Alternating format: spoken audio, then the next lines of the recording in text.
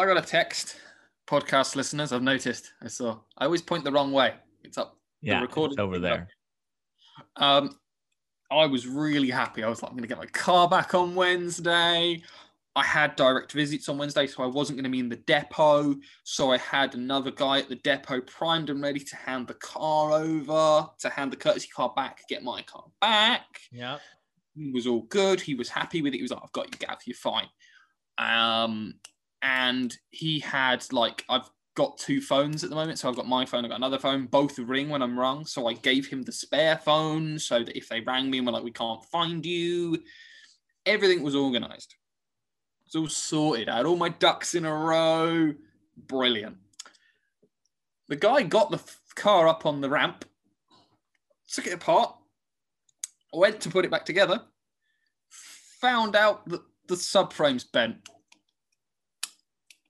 So this was the funny conversation because the woman called me up and went, hey, we're not delivering your car on Wednesday, at which point I almost wept. Because I was like, I literally didn't hold back emotion. At the end of the phone call, she went, yeah, we're really sorry. It'll be another couple of weeks. And I went, I just want my car back. Yeah. Just want it back. And she said that basically they are stuck at the moment because as per the insurance estimate, they have 3 weeks to turn the car around. So it comes in 3 weeks later. It's got to be back. Right. Because otherwise they don't get money for the insurance. Every week over 4 weeks, they get fined by my insurance company because basically it works on like estimates and then how much it actually costs. So when they submit an estimate, let's say your car broke down and I said, okay, it's cost 150 quid to fix. If I cost you 200 quid, then the insurance company will go, okay, you're within a certain percentage, we'll pay that. But as soon as it goes over that, the insurance won't pay for it. You have to pay for it yourself. Right. So they are now my car is causing them trouble because not only have they had it for 6 weeks, which is double the allocated time, but now one of the guys brought it up on the ramp, and how it's been explained to me is because he's taken it apart and he's taken this part off, because the part is damaged, he can't put it back on the car. Right, because it's damaged. Yeah, so that part is part that you need to put the wheels back on the car. So they now have to wait to get this new part in. Yeah, so currently that guy can't work because my car is in his bay. So That's he's stuck. He can't actually work until he gets my car fixed. Because he brought it up in the air, took this part off, and then realized and was like, well, that's just in front of me now. He can't work on other cars while he waits? No, because they've only got one lift that raises the car up and down. Oh, God.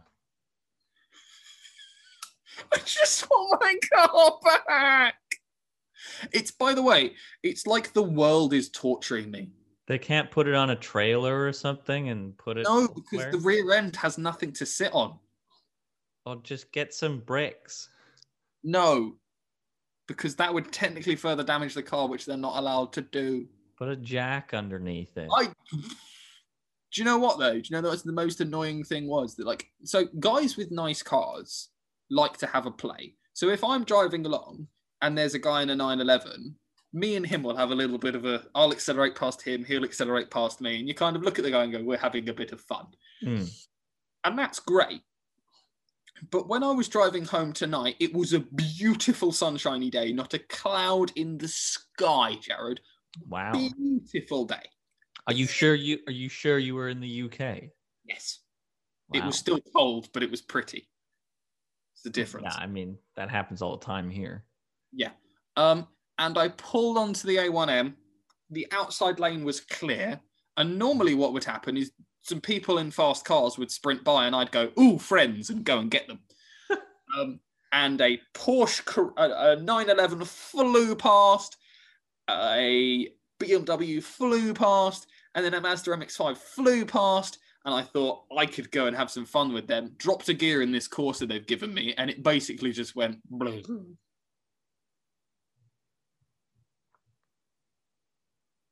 Acceleration. Oh, we should accelerate. And they were gone. Mm-hmm. And then I quickly realized that even if I pulled up behind them, they wouldn't look behind and go, oh, this guy's in a bit of a fun car. He wants to have a play. They'd look and go, why is this dickhead in a Corsa behind us? Yeah, because you're in a Peugeot. I hate it. I've never hated a thing more.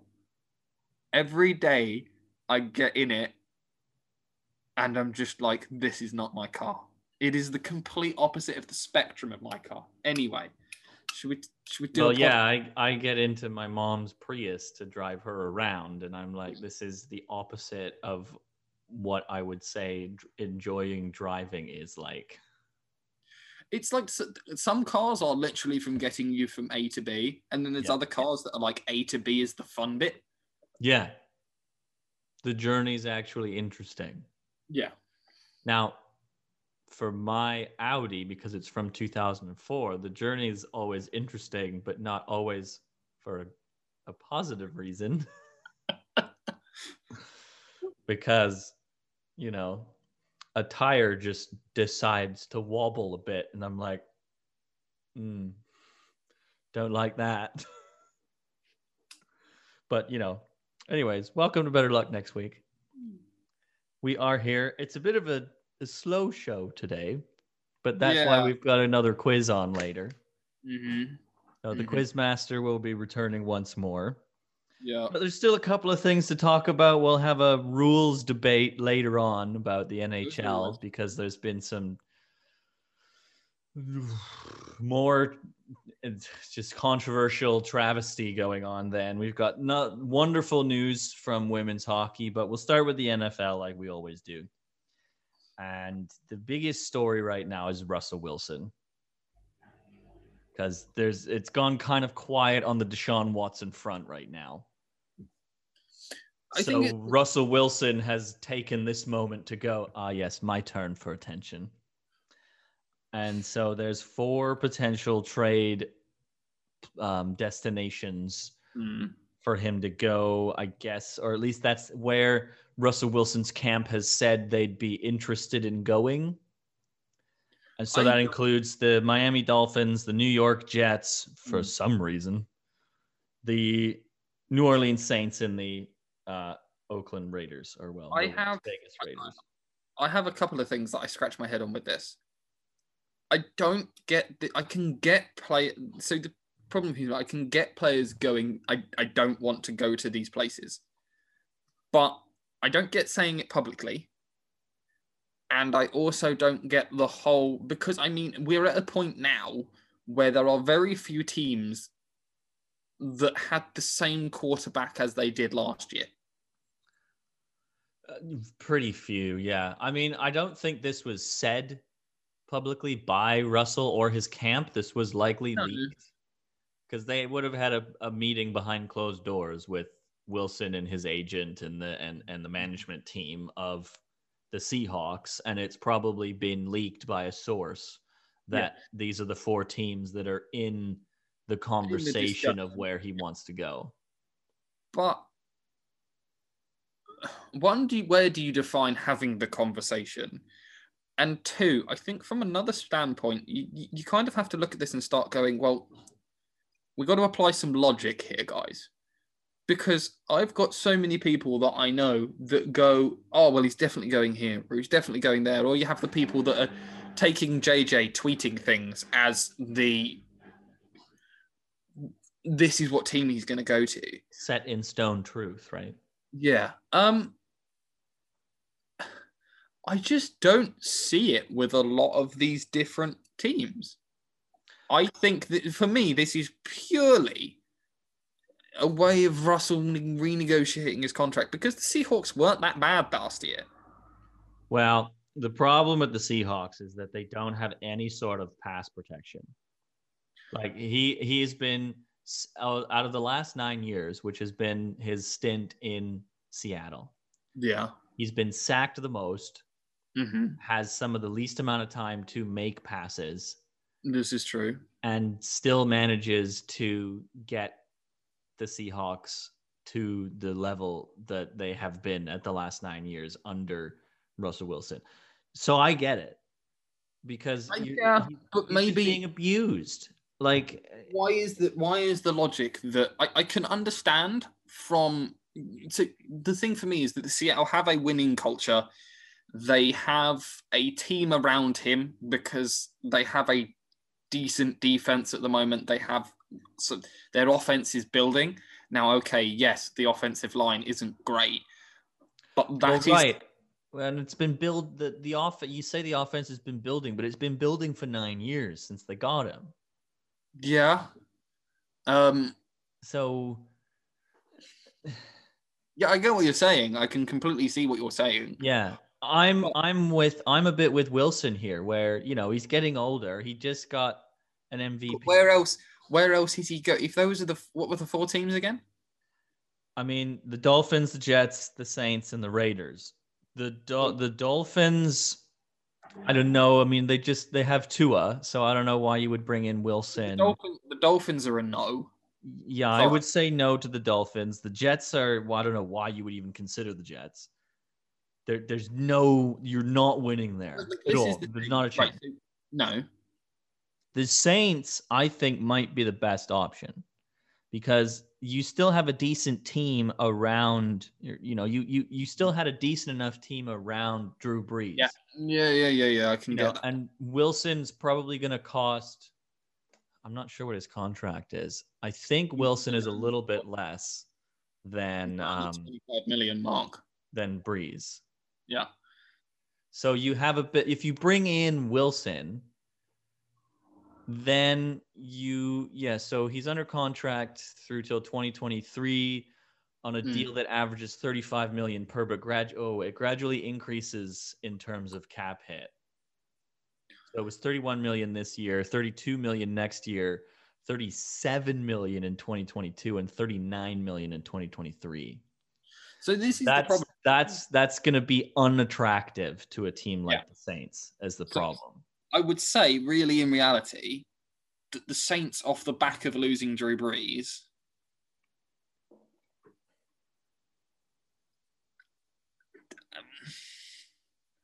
they still might do it. I would say that from the Saints' point of view, you put Jameis Winston in because he's fucking cheap, and he's not that bad. And he's not that bad. And then you try and trade up in the draft and get a young guy to go under him. Right. But this is the problem. This is what's going to happen with so many teams is QB contracts have been going up and up. And they've been going up and up for guys that both me and you have sat down and gone, why has that person got paid that? We've both had that conversation. And now there's guys that are going to take up so much of a cap hit next year because the cap is set at 180 million. It's not going up. Not going up. It's not going up until next year at least. So now there's teams like the Chiefs that have been smart where their contract is structured with Patrick where they go, by the end of your contract, we have to have paid you 250 million. Mm-hmm. And that means that next year they can go, you're getting 10 million. And then when the cap goes back up, they can go, okay, Patty, we'll sort this out. We'll bring it up and stuff like that. But teams like the Steelers, Big Ben's contract hit next year is 40 million. I think it's more than that. Yeah, I think we saw it was 41. So for me, I think there's a lot of QBs going, oh, I'm going to get myself traded. Yeah. And a lot of teams going, where? Because you've got to look at these trade situations pragmatically. You've got to look at when people say, I want to go somewhere and win. You've got to look at and go, okay, well, what teams does that actually qualify? If I'm taking myself seriously, that's a team that made the playoffs last year. And if I'm really serious about it, that's a team that made the playoffs last year and went deep into the playoffs. So there's only really about 4 teams there that you're talking about. Yeah, and to wrap it up, the 4th team is the Raiders, who have Derek Carr. Yeah. He's a decent up-and-coming option. Yeah, the only way that I think that any of these QBs get traded is that the team they go to, they turn around and say, I am not going to take a lot of money. Right. Because that's why a lot of people are going, are the Browns going to extend Baker? Yes. That's the answer to that. And I was just about to think, do Seattle and Texas do a swap? But Russell Wilson's not going to want to go to Texas because they're rebuilding. Yeah. I mean, Deshaun to Seattle makes sense. Yeah. But yeah, Russell's not going the other way. No. He'll veto that trade, absolutely. Yeah. So, I don't know. We kind of did this a couple of weeks ago where we were like, oh, well, where do we think Deshaun Watson will end up? And I mean, Seattle might be the best option for him at this point. Yeah, I mean, they're going to get rid of Wilson, but for Wilson, where are you going to go? Well, right, like what? Unless you really sell the Saints on you. Yeah, I think the Saints are going to have to bite it. But the problem is that the only team that's going to get Wilson is going to be the team that goes like. Why would you? And if you're comparing the two, they're very similar styles of quarterback. They are. Mm-hmm. But last year with the Texans team that had nothing offensively, Deshaun was the leading passer. So if I'm the Saints and there's those two on the market, I'm going for Deshaun. Right. And also, Deshaun is probably easier to get hold of because the Texans know that he doesn't want to be there. And he's younger. So he's going to be more prolific. Right. So that you go, oh, okay, yeah, that deal makes sense. So I guess the question for the Saints specifically is, do they want to win now? Or they've lost Breeze. Are they going to retool for a few years and then come back even stronger again? Because if you're going to retool for a year or two, you go with Deshaun Watson because he's only 26 or something. Yeah. Right. 25, I think. 26. He's not that old.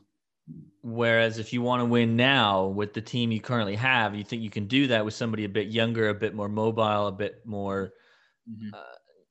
I think the pocket. You go with Russell Wilson. A thought that just came into my head, and I don't know. I think I'll pose it to you. Do you think that this is the death of big QB contracts? No. I think they're going to continue. And there are teams that are going to learn from it and teams that aren't.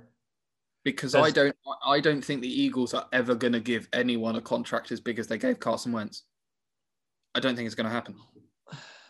And I think it's going to take a lot, and that's what I mean by certain teams will learn from it and others won't.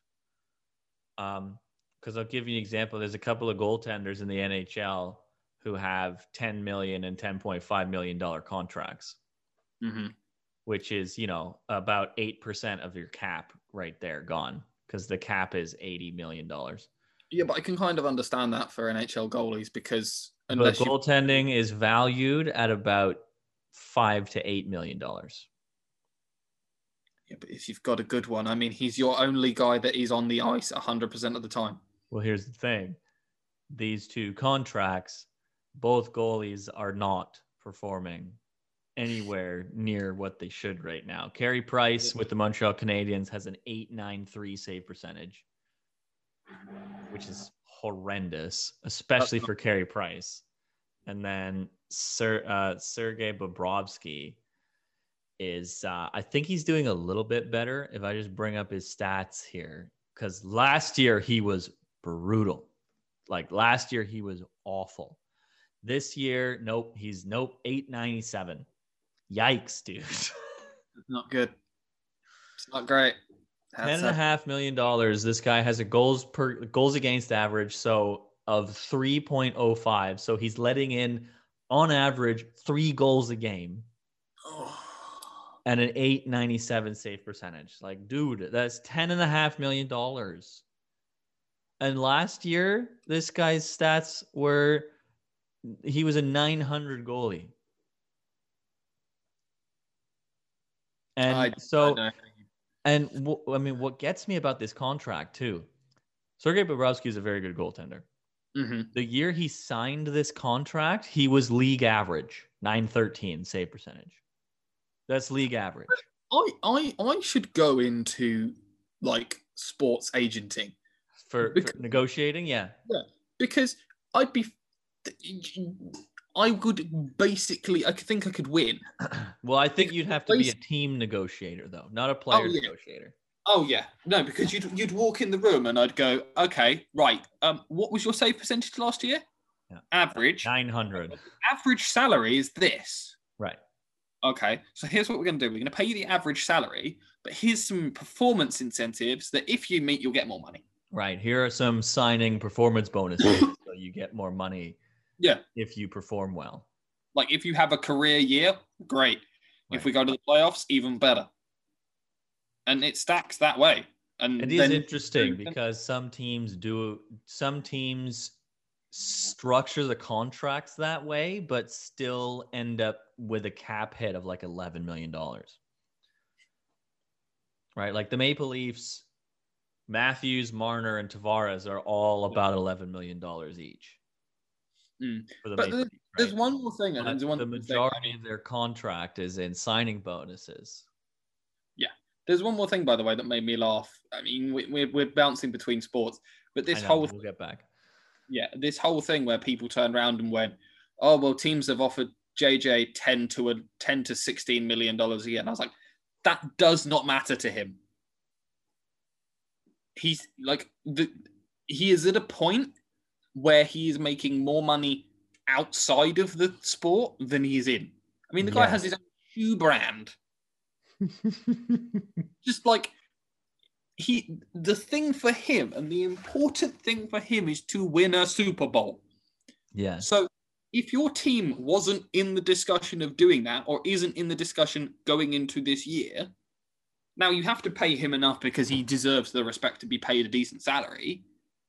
But I honestly think that you could go, okay, we're going to pay you $5 million, JJ. And when he goes, the fuck? You turn around and go, but every game into the playoff, we're going to pay you £1 million if we win.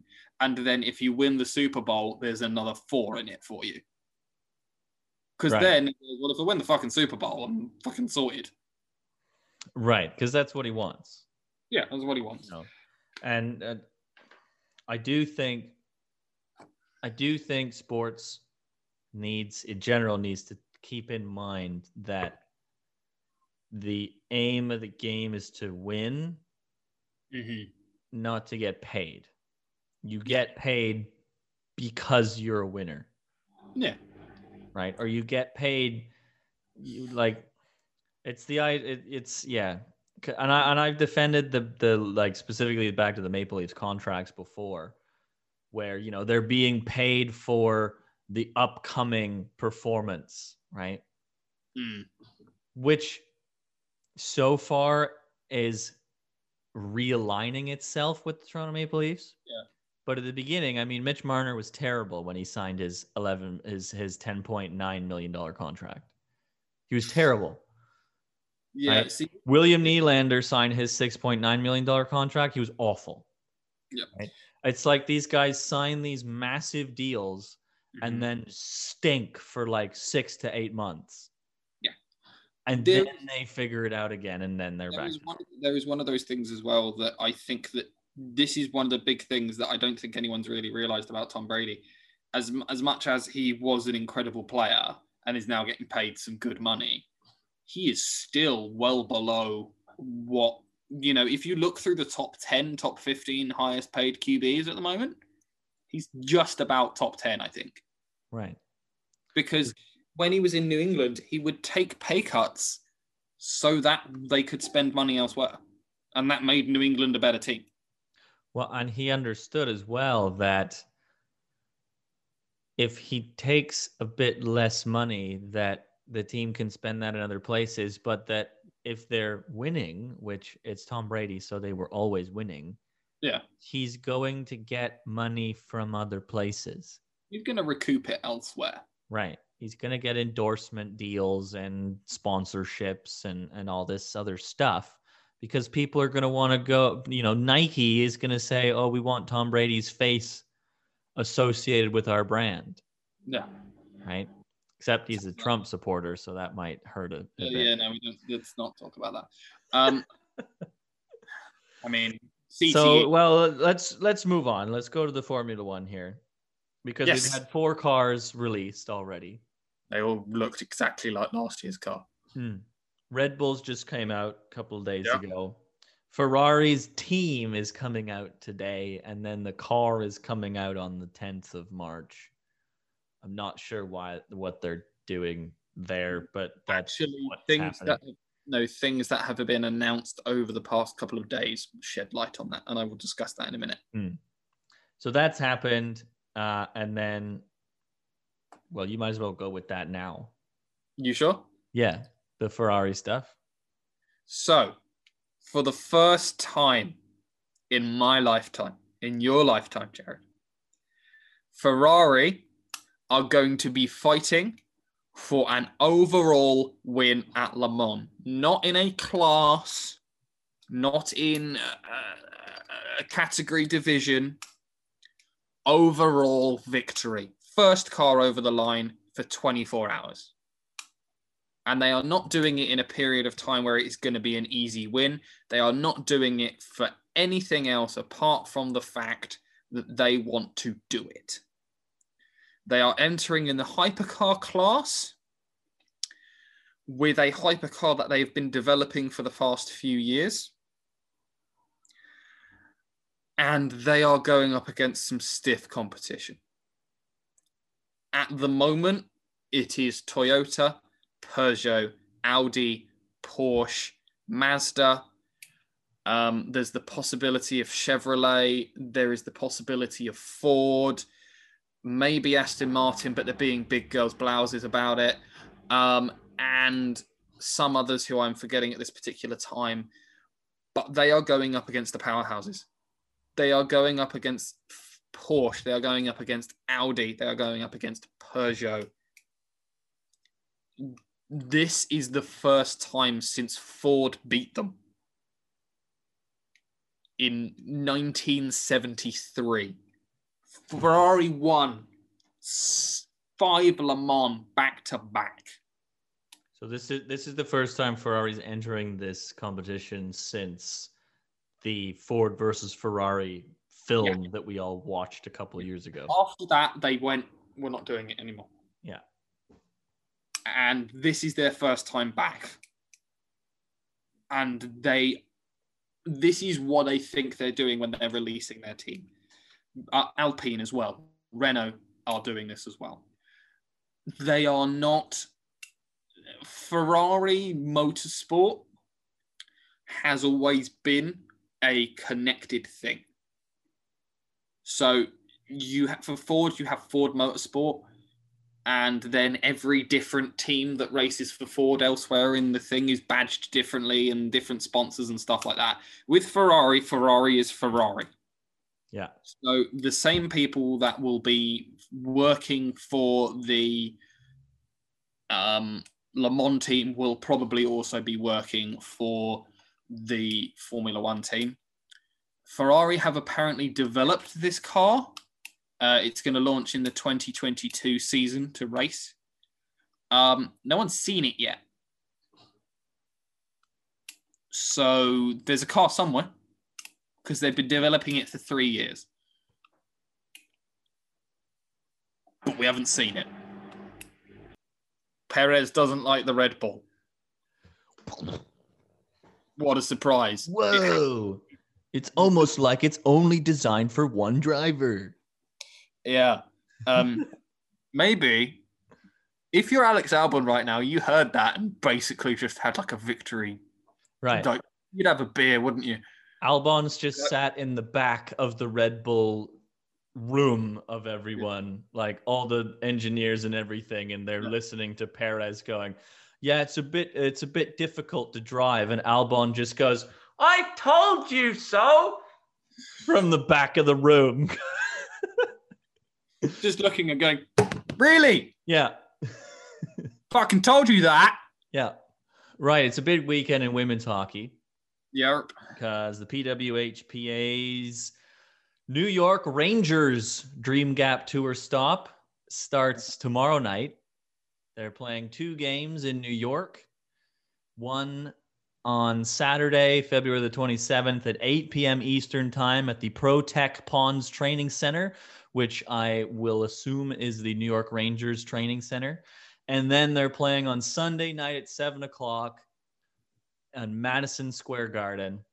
It's the first time a women's hockey game has ever been played at Madison Square Garden, and MSG is one of the biggest, if not the biggest, hockey arena, as in like iconic hockey arena anywhere now, because some of the older ones have been repurposed, like the, you know, like Maple Leaf Gardens and you know, the Montreal Forum. Those have been repurposed now. So Madison Square Garden is known as the hub, the most iconic hockey rink.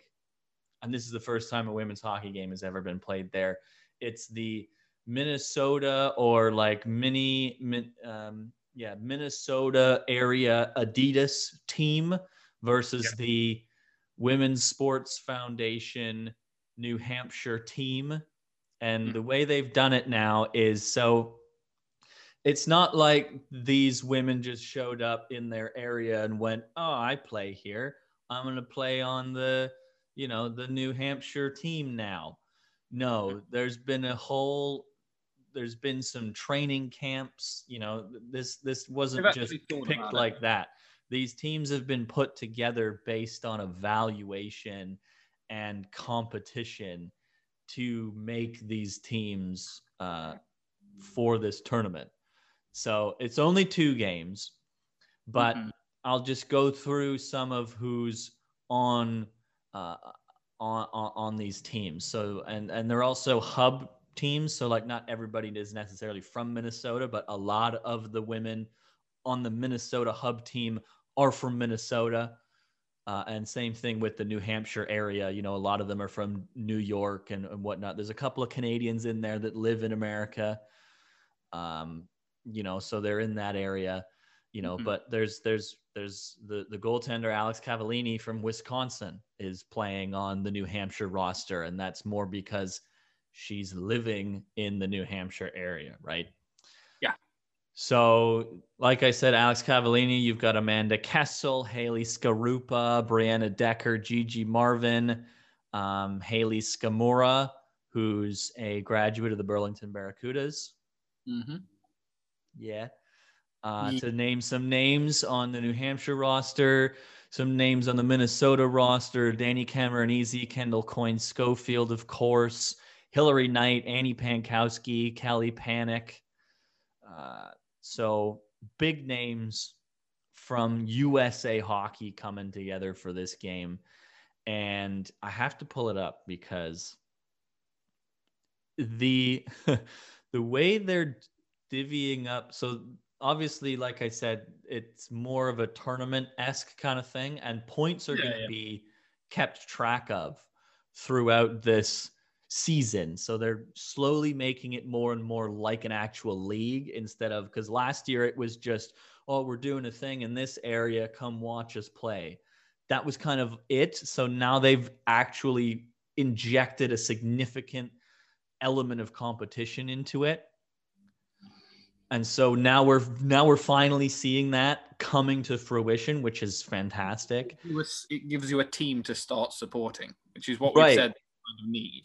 Right. So you're from the Minnesota area. You've got your Minnesota women, the Adidas Minnesota team to support, right? You're from the New Hampshire area, you know, but you've also got the players, right? So you might be from Wisconsin and end up cheering for the New Hampshire because there's players area team because 2 of the top players in women's hockey from Wisconsin are on the team.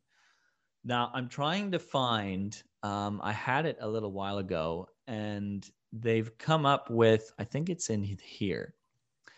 They've come up with a new scoring system to, I guess, try to make it a bit more even, while also making it more interesting and encouraging goal scoring and unique hockey situations. Yeah. So obviously they still have the point system where, a win in regulation is 2 points, but an overtime win is 1.5 points. A overtime loss is, actually, you know what? I think I'm already saying it wrong. Hold on. Let me find it officially. Here it is. A regulation win is 2 points. An overtime win is 1.5 points. A shootout win is 1 point. An overtime or shootout loss is 0.5 point. And a regulation loss is 0 points.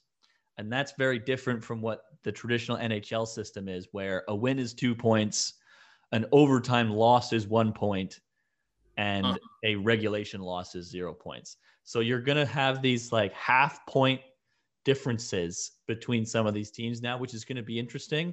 But then this is where my brain hurts. I tweeted out the gif of Zach Galifianakis and all the math in front of him. Yeah. When I read the second half of this, because additional team points can be earned each game when a player scores a hat trick, a goalie records a shutout, a shorthanded goal is scored, or a team scores more than 5 goals in a game.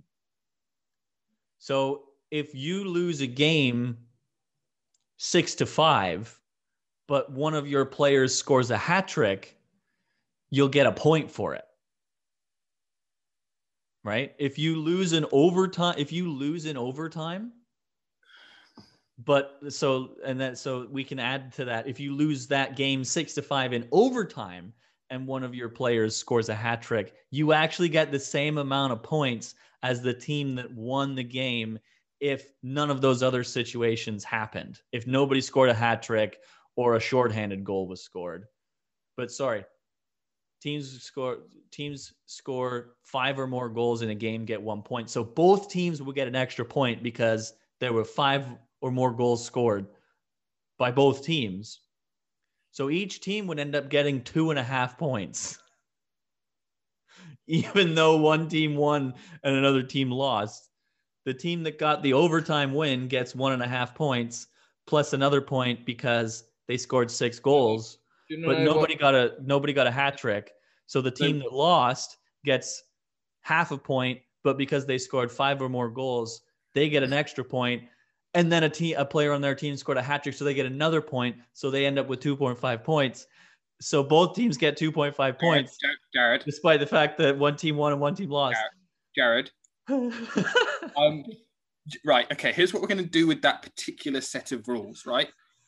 We've written them down on this piece of paper. Okay.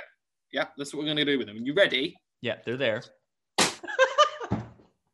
What the fuck is that horse shit? I know, it hurts my brain. Just if you win, you get a point. If you lose, you don't.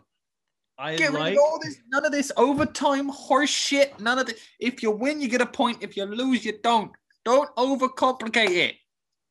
Because now at the end of the season, you're going to be like, oh well, the Minnesota whatevers are 3 points behind winning the league, but they only have 5 wins, and the team 3 points behind them has 7. No. You're going to be like, right, so the whatevers are going into the game. Now, if they win, they win. But if any of these teams get a hat trick and win, then they win.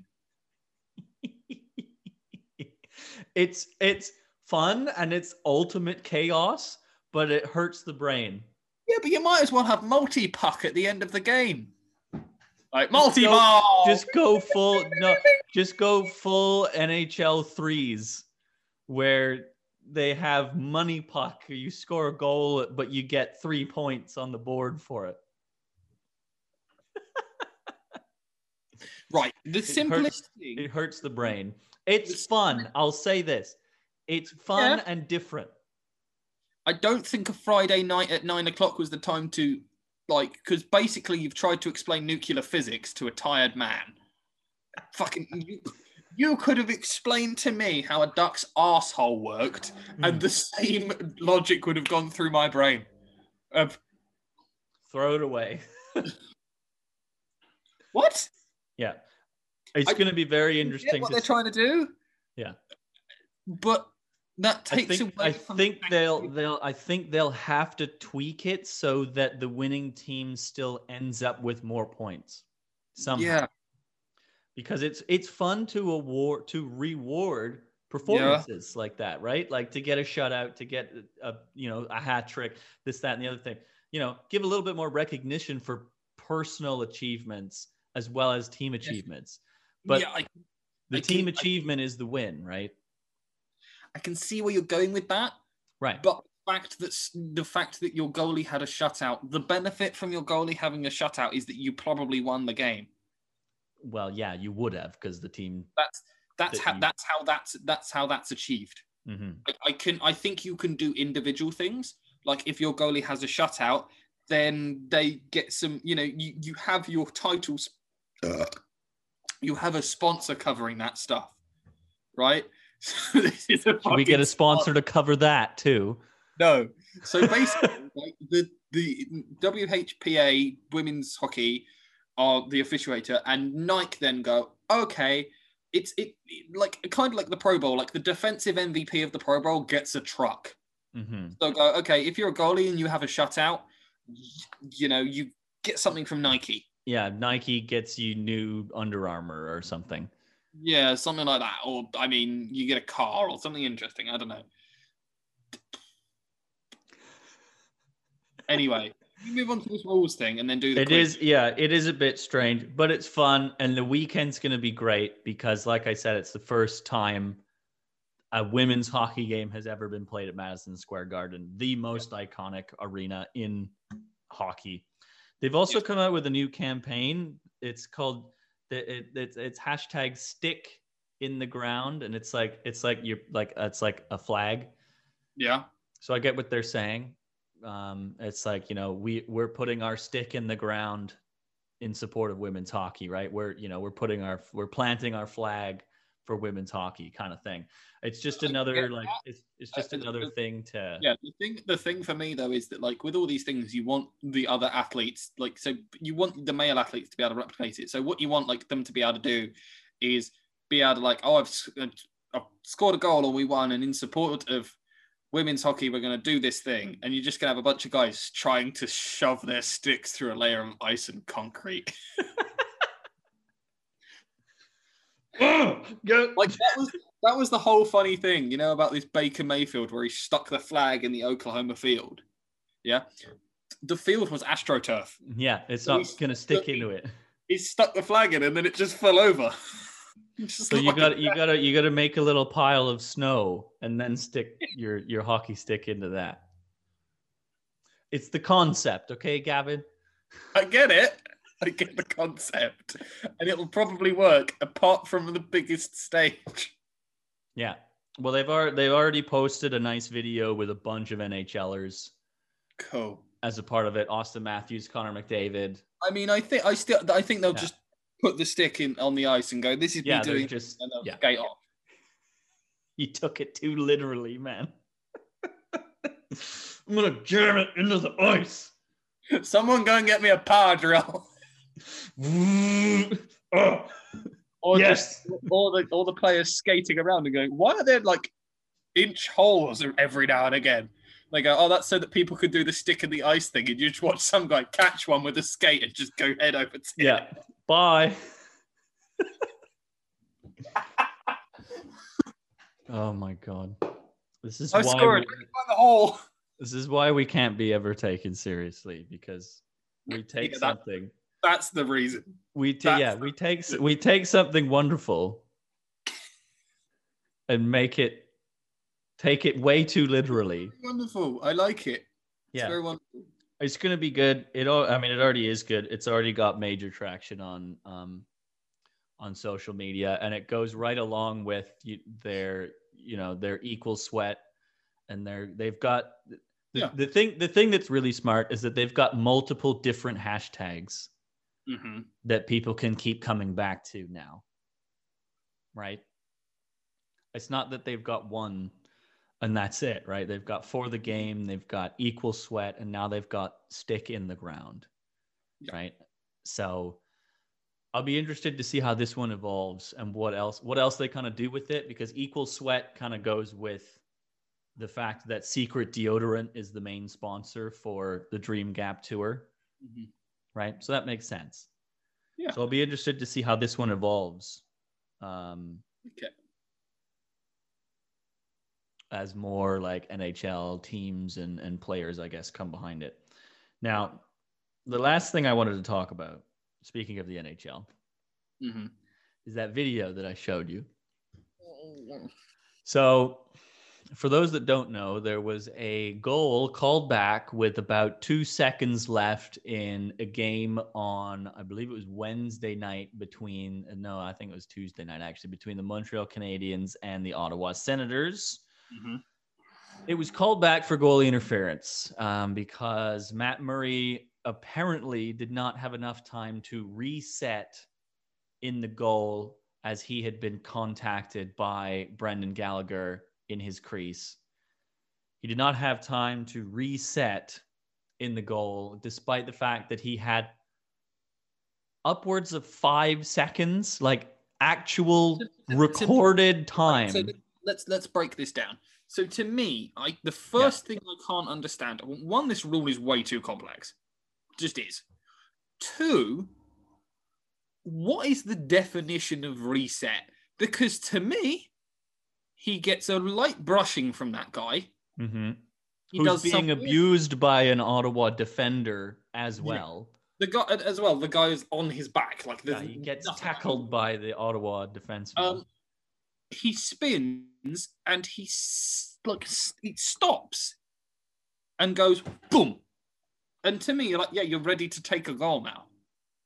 Like, if he's got one leg half up in the air, then no, you're not reset. But if he's in the goal mouth and there's no one touching him, So and this is from a lad who's not regularly watching hockey, trying to get into the sport. And this is, I think, this is one of the problems that hockey continuously has, is that you go so far and then you just have a mind-boggling incident like this, where new fans go, what? I mean, to me, this is the thing, is that why does a rule need to be a paragraph long? It doesn't. Because for me, you could make this rule very easy. You could make it the same as women's lacrosse or men's lacrosse, which is, if an offensive player is in the goalie's crease, the goal does not count. Because then that makes this simple. Because you're not going, is he pinky finger across, or those kind of stuff. You're going, doesn't matter what position the goalie was in. Doesn't matter. Was he in the crease? So I'll tell you why the NHL got rid of that. Because in the Stanley Cup final, the Dallas Stars were playing the Buffalo Sabres, and Brett Hull, it's very famously recorded, Brett Hull's foot was in the blue paint when a goal was scored that won Dallas the Stanley Cup, and it was not reviewed or called back. Now, this was in the late 90s, so it wasn't commonplace that there was video review. But they got rid of the goal. They got rid of the being in the crease thing to allow for players to still, like, because people get pushed around all the time in front of the net, right? And that's right there. The example is Nikita Zaitsev literally tackles Brendan Gallagher in front of the net, and the tackling of Brendan Gallagher initiates contact on Matt Murray. The two things that I point out are this, from a person who is well versed in the rules and understands the intricacies of the game and all that garbage. Matt Murray does not need to do a 360. His leg gets pulled to about, if I'm the crease, right, his leg gets pulled to about here. So there's no reason for him to continue all the way around to do a full spin. You push off your left leg back into the goal, and you're still facing forward. So he does a 360 for no reason. And then even so, he's facing the shot when it gets thrown at him. He spins around, faces outward, and is actively looking for the puck. And then the shot comes in. And it gets tipped by the guy that got mauled in front of the net. So it's a bit of a... The thing for me is that you're adding so many layers of complexity. That's from me. Ignore it for the moment being. Because what is the definition of reset? Yeah. Where does that sit? To me, reset is the goalie is facing forward and is... So the other thing I don't understand about this is whenever a goal is scored in the NHL, there's that big... Well, yeah, that's the goal horn. It actually pumps up the crowd. Yeah. So I always thought that was of all the sports that it would be the easiest to do. Making it so that when the puck goes in the goal is an electronic thing that sets off a buzzer. I just always assumed that was what that was. Nope. So there's someone that sits there and does that. Yep. Okay. So why isn't that an electronic thing? Because then what would have happened was the goal would have gone in, it would have gone, bah, and then they wouldn't have had this weird thing where it bounced out and then the guy flicked it back in. So because I could wire that up this afternoon. Oh, I know you could. And they have done that. They've tried with, they've started developing pucks with chips in them. But players have all complained about them because they're different. They feel different. Because they're not just solid vulcanized rubber, right? There's a piece in it. So it's changed the consistency and the weight of it. I guarantee you you could make that with the amount of money the NHL can make, you could make that in a way where where it doesn't notice. Oh yeah, probably. FIFA have done it with footballs. No, I know. I know. They haven't done it yet. They're not, they've done it, but they're not committing to doing it because it's not. Because you do it in a way that there would never be any registration of it being a puck. Because you can inductive charge things now, so you don't need a charger hole. Right. And then basically you pour the puck, and before the mold of the rubber sets, you just force a chip in. Mm-hmm. An RFID tag, which is literally a piece of tape. Yep. Put tape in it. Put a register on the top of the goal. It's not going to affect anyone. Oh, but then you have to pay for all those registers on top of goals, and how many pucks do you go through in a season, and the blah. Right. I know. Those are the excuses. I know. Don't get it. Don't. Guy that messes with a ball. Don't do it. Don't do it. You're just gonna get mad. My last thing about this is that they always reference incidental contact with the goaltender is allowed as long as the player makes a conceded effort to avoid contact. The reason that Brendan Gallagher makes contact with Matt Murray is because he's being mauled by Nikita Zaitsev to the point where Brendan Gallagher falls. But Brendan Gallagher falls, gets back up, finds the shot that's coming in, and tips it past Matt Murray. He was fully on the ground, got back up, and found the puck. Matt Murray didn't even fall. He was on his knees. And you're telling me that he didn't have enough time to reset? I mean, you're an NHL goalie. Part of your job is going to be that people are going to hit you and you need to be able to get back in position properly. Right. It's a difficult one. This whole reset thing is the problem for me because we both played goal in lacrosse. We both played goal in sports.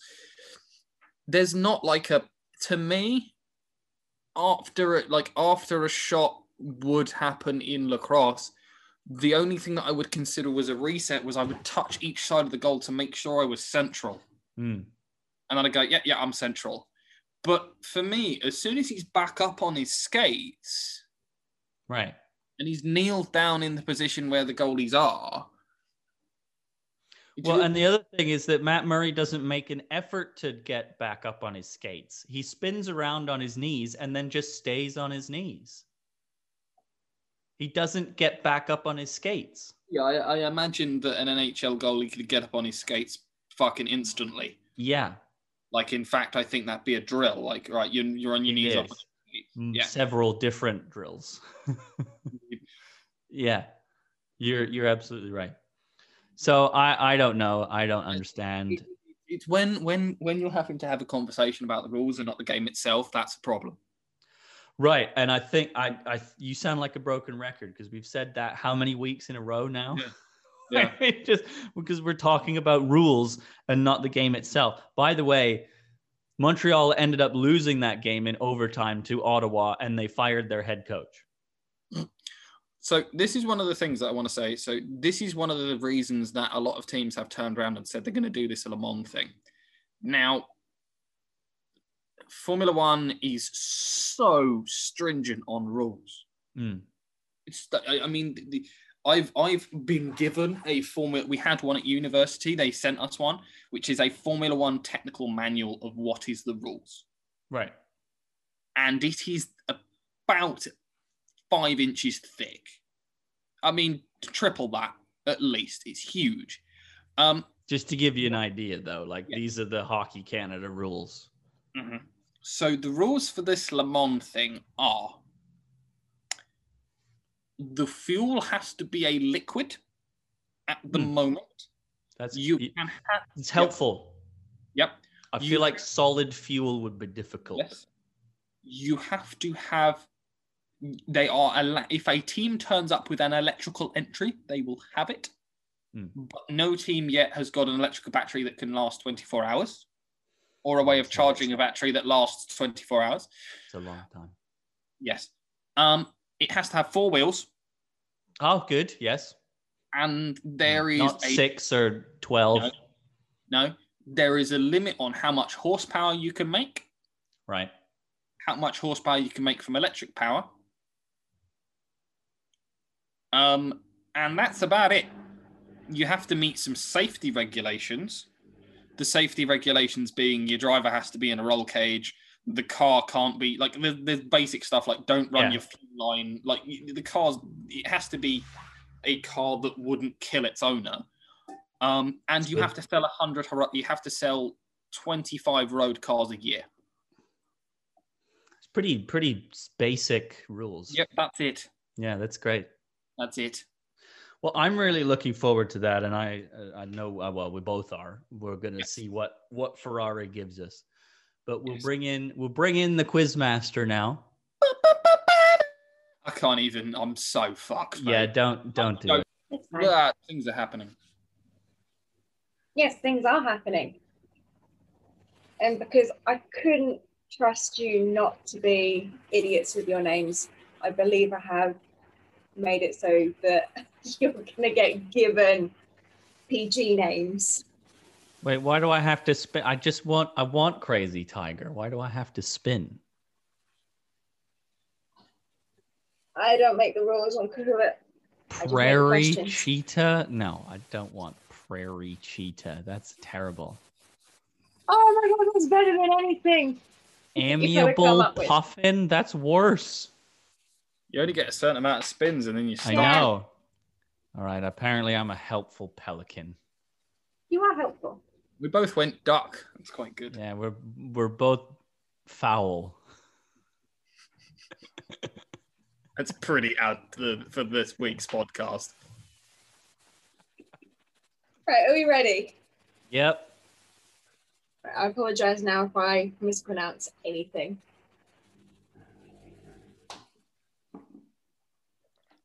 So this is Gavin's quiz this week, and it is on the theme of racing, mostly Formula One. So what 24-hour sports car race was originally called the Grand Prix de Vitesse de Droite? Completely butchered that, so I apologize. I pressed the wrong button. Click the wrong one. We were just talking about it. Ladies and gents, Gavin got a question wrong. We were just talking about it too. I know. Jared's in the lead. Yes. I'm too tired. We'll see if he does. He's going. Who has the most wins even in Formula One out of the below? Yeah, Lewis Hamilton. I would expect you both to know that. I knew the first one. I just pressed the wrong button. That's your own fault then, isn't it? Wrecked. So number 3, which Grand Prix had a streak of 10 different winners from 10 different races between 2007 and 2016?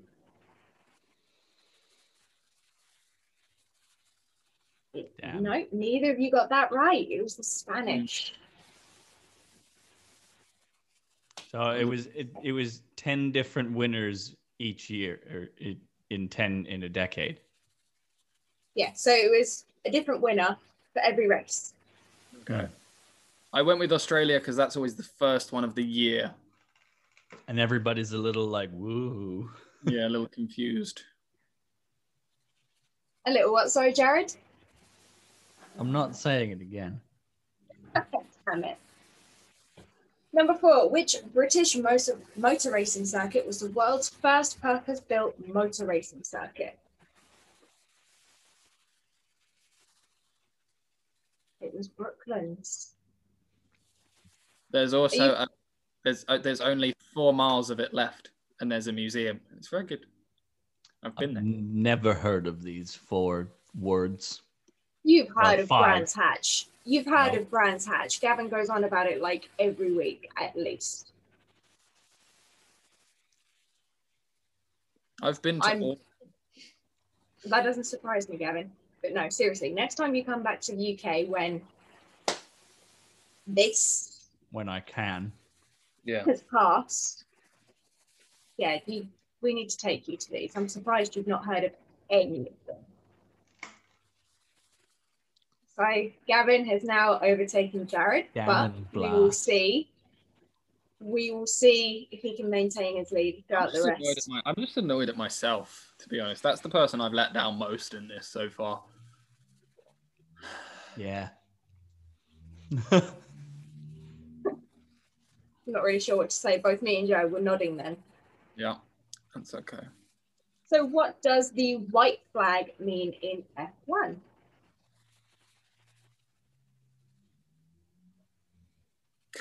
What? No. Knew that. Damn it. It means slow moving vehicle. Yeah, it's because the Yanks use it. Yeah, in NASCAR, it means final lap. It did say Formula One in the question, didn't it? Yeah. You were right. I was just being a dumbass. No, you made me panic then. I thought I didn't put what discipline of motorsport it was referring to. Name this corner. Oh, God.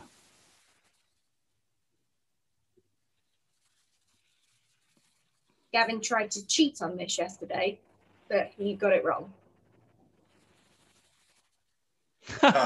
Spar, Gavin, you fucking shit.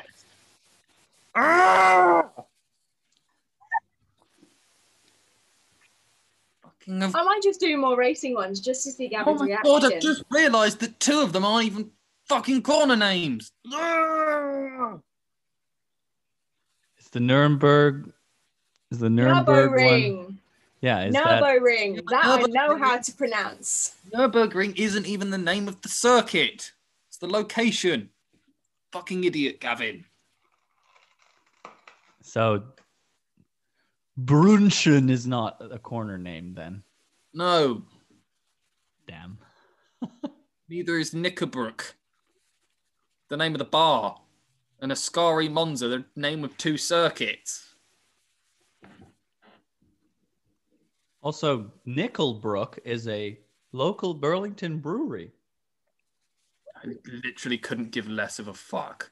Hey, they make nice beer. Maybe they'll sponsor us. They won't now because you just ruined them. If they want to sponsor us, I will officially apologize. Oh no, they should just give you like Just a beer coaster or sponsor you. something, just going, we don't care about your opinion. Or fuck you, Gavin.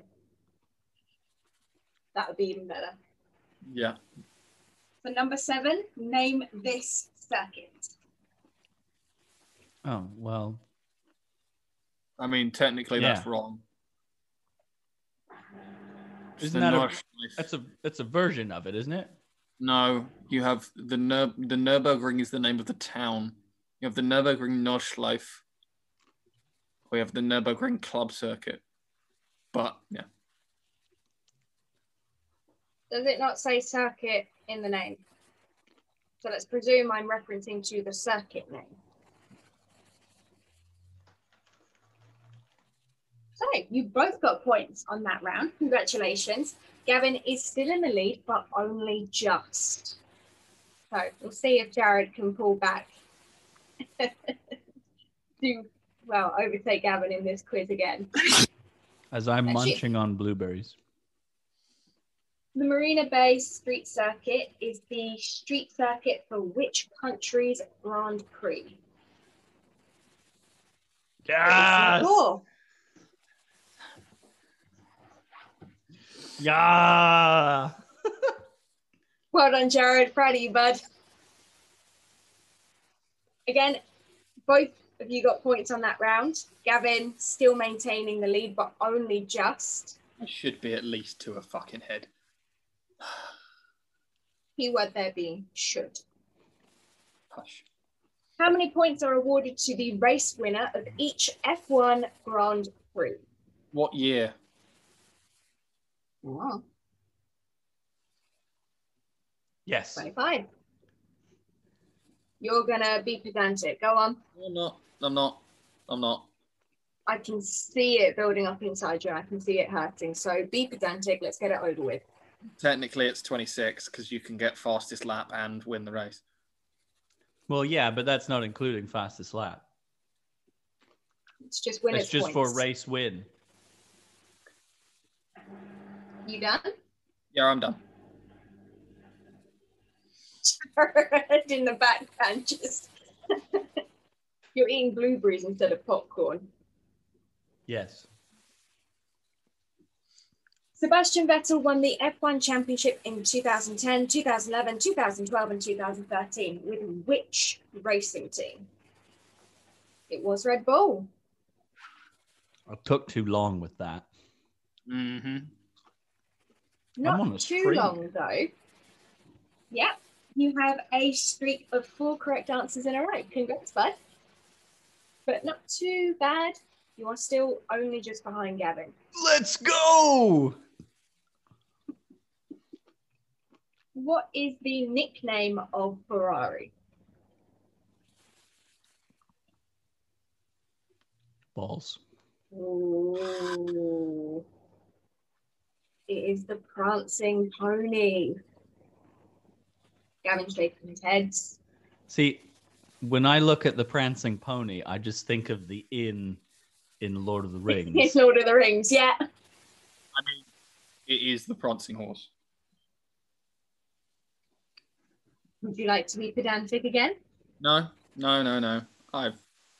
Just go to the next question. Okay. The Hungarian Grand Prix became a part of the F1 World Championship during which decade?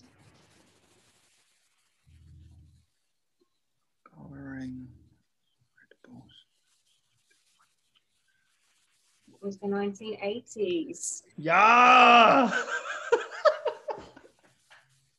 Oh, does that mean, yep, Jared's in the lead. Gavin, bud. Oh, boy. Right, I'll quickly move on to the next question before you go in. What must a racer do when he or she sees a blue flag during a practice session or race?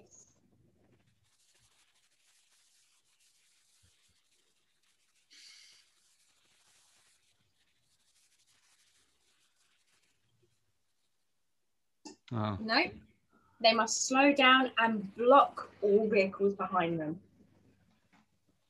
It's a rare one. Yeah, I didn't know that.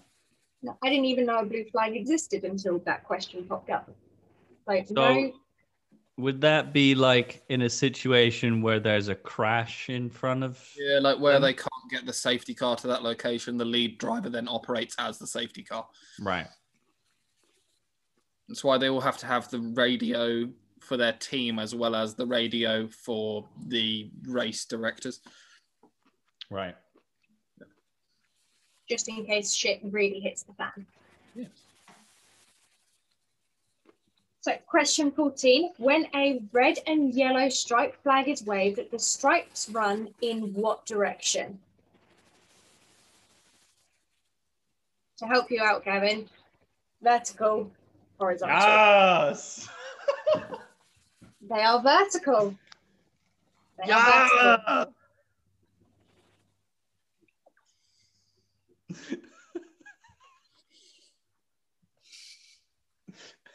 I hate this podcast.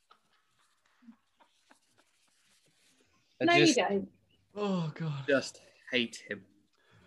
Because Oh, he you didn't hate know him? that. No, He I didn't. didn't know that. Absolutely not. I'm going to move on.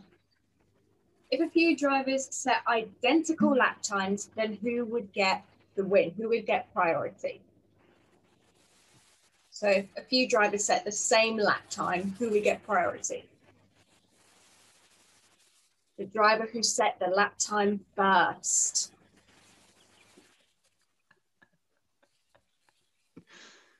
Gavin, are you all right, bud? No. This is a I'll good do the next one.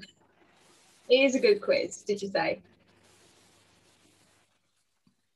What did you say?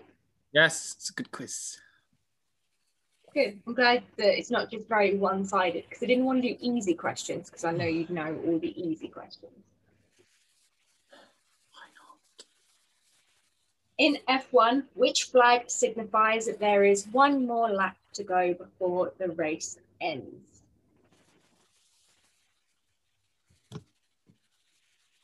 Correct. There is no flag. You just continue. You blame the Americans for confusing both of us. Yeah, I don't understand why they do that. Right. They come out with the white flag and they're like, oh, one lap left. Well, I think it's because you have the Indy 500 that takes all day. People get confused of what lap is what. And then NASCAR, that's just 500 droning laps of the same oval. Yeah, it's a bit baffling. It's probably for the sake of the drivers. They just look up and see the white flag and go, thank God. It's finally over. It's almost over. Well, so the Indy 500 is literally 500 miles. Yeah. And the circuit is only about 3 miles long. Depending on where you do it, there's an IndyCar race in Toronto. But I don't know if it's... about the fact that I said the Indianapolis 500. Yeah, that one specifically. Miles. Yeah, no, the rest of them aren't that long. Right. But, I mean, some of the drivers have food given to them in the cars. I mean, I'd like snacks if I was in the car for that long. I'd like snacks. Right, I will move on to the next question because both of you look like you want to kill each other. Oh, I'm fine. Which is the longest circuit in F1 at 25.8 kilometers? Current? As far as I'm aware. I'm worried now. Yeah, because the Nürburgring Ring's not a current circuit. Nürburgring. Yeah. It is Pescara. I don't know any of this. I think that just makes it worse. This is how I felt when we did the first one. That was just like interesting facts that you were just getting. Yeah. I'm just... How many tyre manufacturers has there been since 1950 for F1? In F1? As far as I'm aware, in F1. I mean, there's only and no, one. I don't know all the names. This is a guess. Okay. 9. I don't know all the names, and I probably wouldn't be able to pronounce them anyway. Well, it used to be Michelin and Pirelli, and then... Well, doesn't Pirelli still do it? No. Yeah, but this is going back to the 1950s, remember? Because Michelin turned up to a race in America and the tyres exploded and the Pirellis didn't. So all the Michelin cars weren't able to race. Mm. So they just went with Pirelli. Yeah. I mean, if you saw one set of tyres explode and the other one not, wouldn't you turn around and go, I want those ones? Don't really feel like those. No. I don't like those. Bad vibes. So, penultimate question. Which of these 4 countries has hosted the most F1 World Championship races? It is Canada. What? Apparently. There's one in Canada. Yeah, but the Montreal Grand Prix has been around for a long time. Okay. And they used to do one in Edmonton too, I think. Yeah. So no points that round. And we're on to the final question. Which F1 driver wore this helmet? If you do not get this, Gavin, I will go into the other one and slap you. I know it, but why couldn't we have done 19 questions on this? Because I would have got every single one. Oh, yeah. It is Lando Norris. Yes! Woo! So, with 8 out of 20, we have Gavin.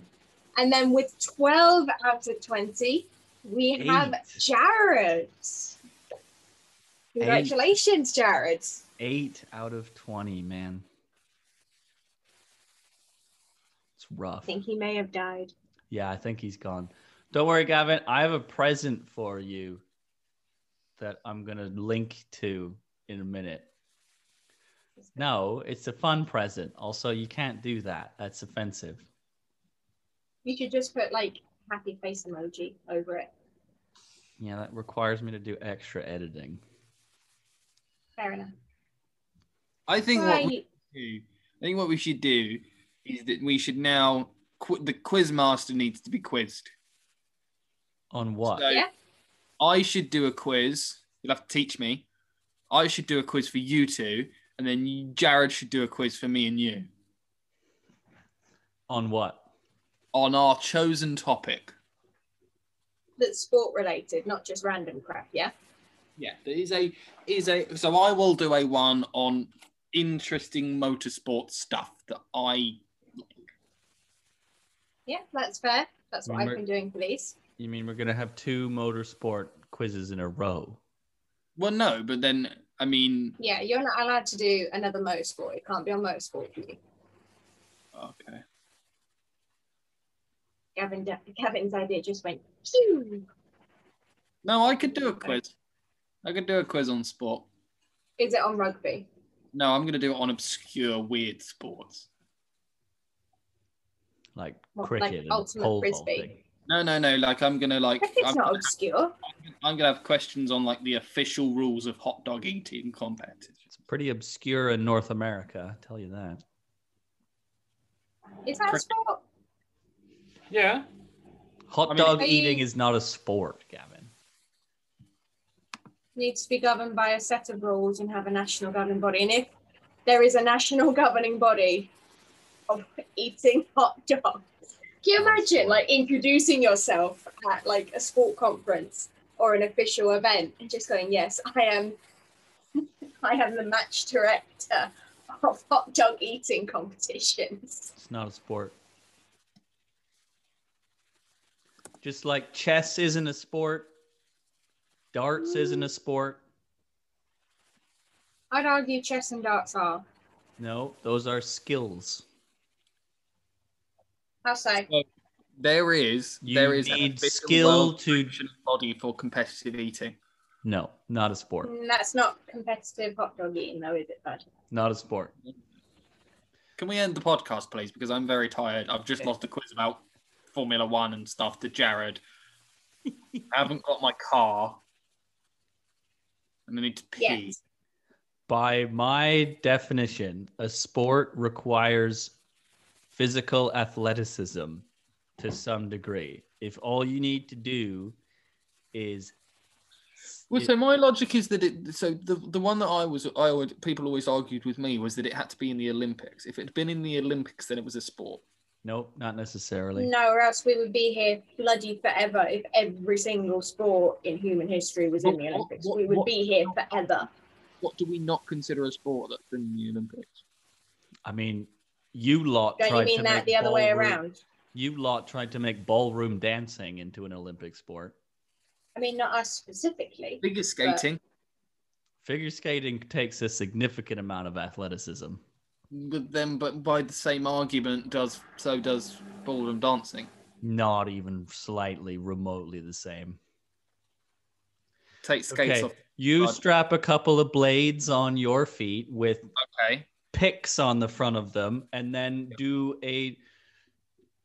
4 turns in the air in about 1.2 seconds and land on one leg gracefully and without falling on your face and breaking it on the ice. Okay. That's why it's a sport.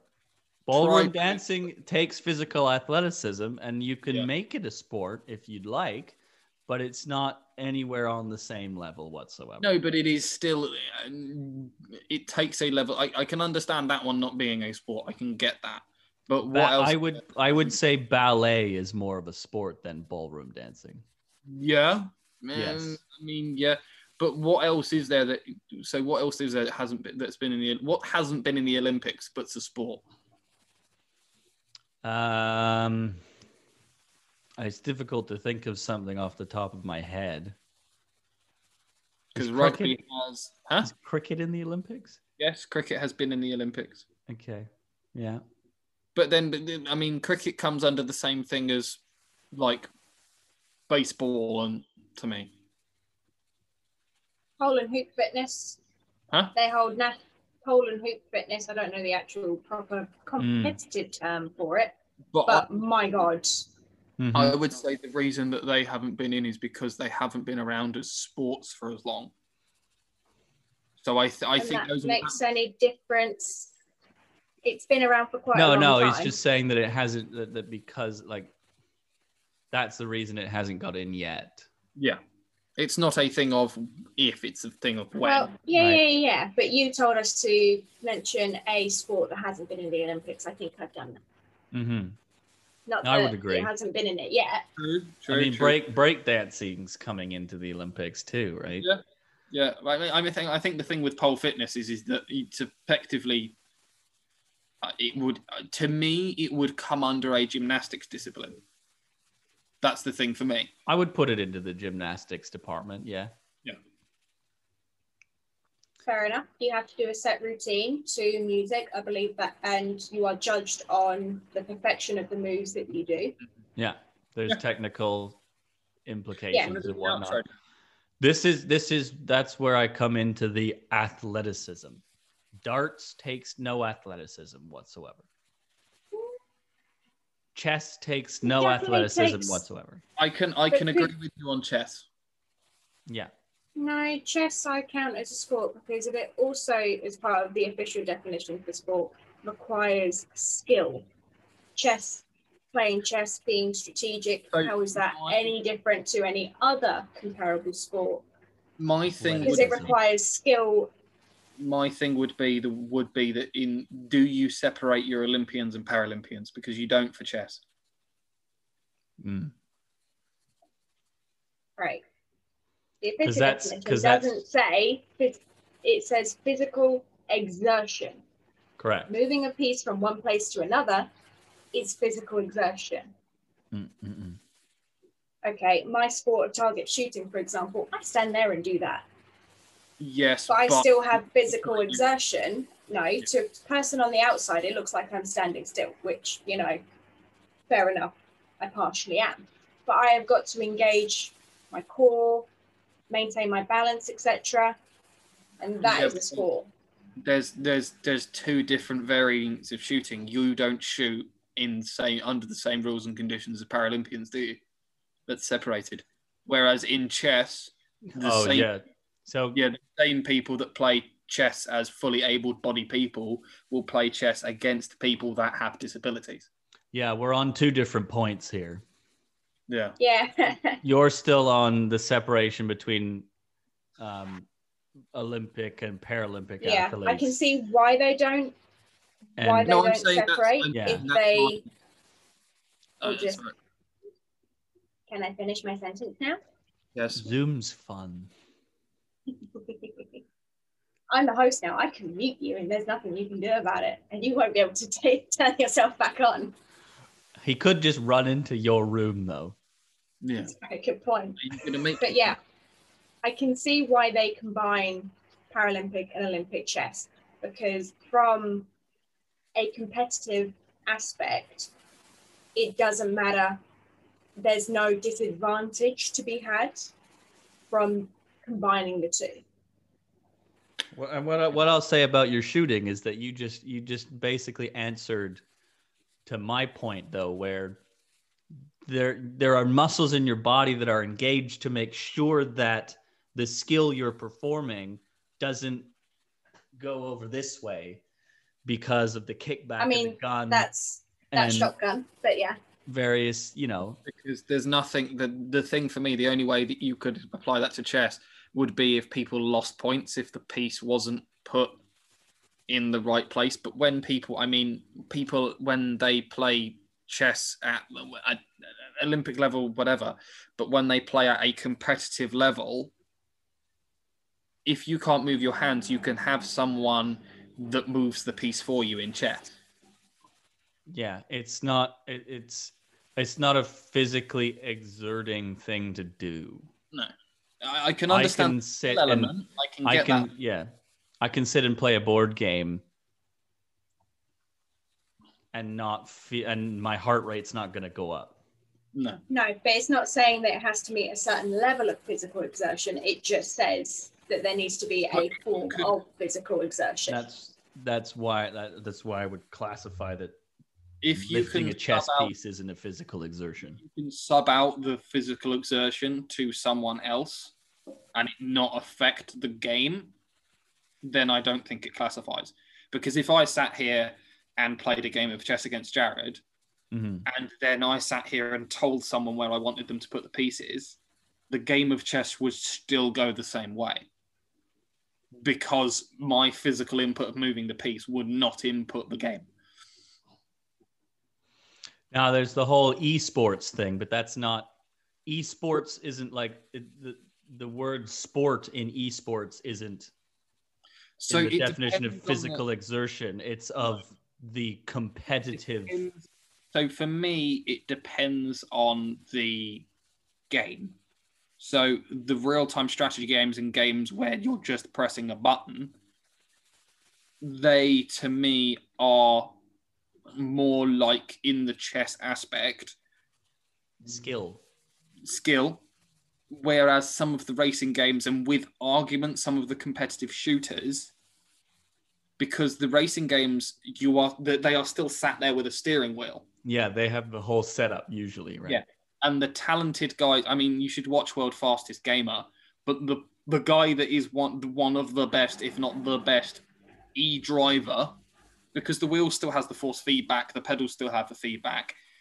they translate very well to, I mean, the guy who was the world's fastest simulation, basically. Yeah. And then it's been shown that the controller reacts at the same speed, but there are people with fast twitch muscle fibers that are able to move the controller faster, which means they're better at first-person shooters. So those ones come into something separate. The others I would band in almost like a kind of a chess strategy, a chess kind of thing, where it is a skill. There is no, I mean, pressing the buttons at a set time and all that kind of stuff does have a small influence. But I think that, you know, let's say Dota 2 or Skycraft or something like that, one of these big online competitive games, yes, you pressing buttons and stuff like that at a set time does affect the game.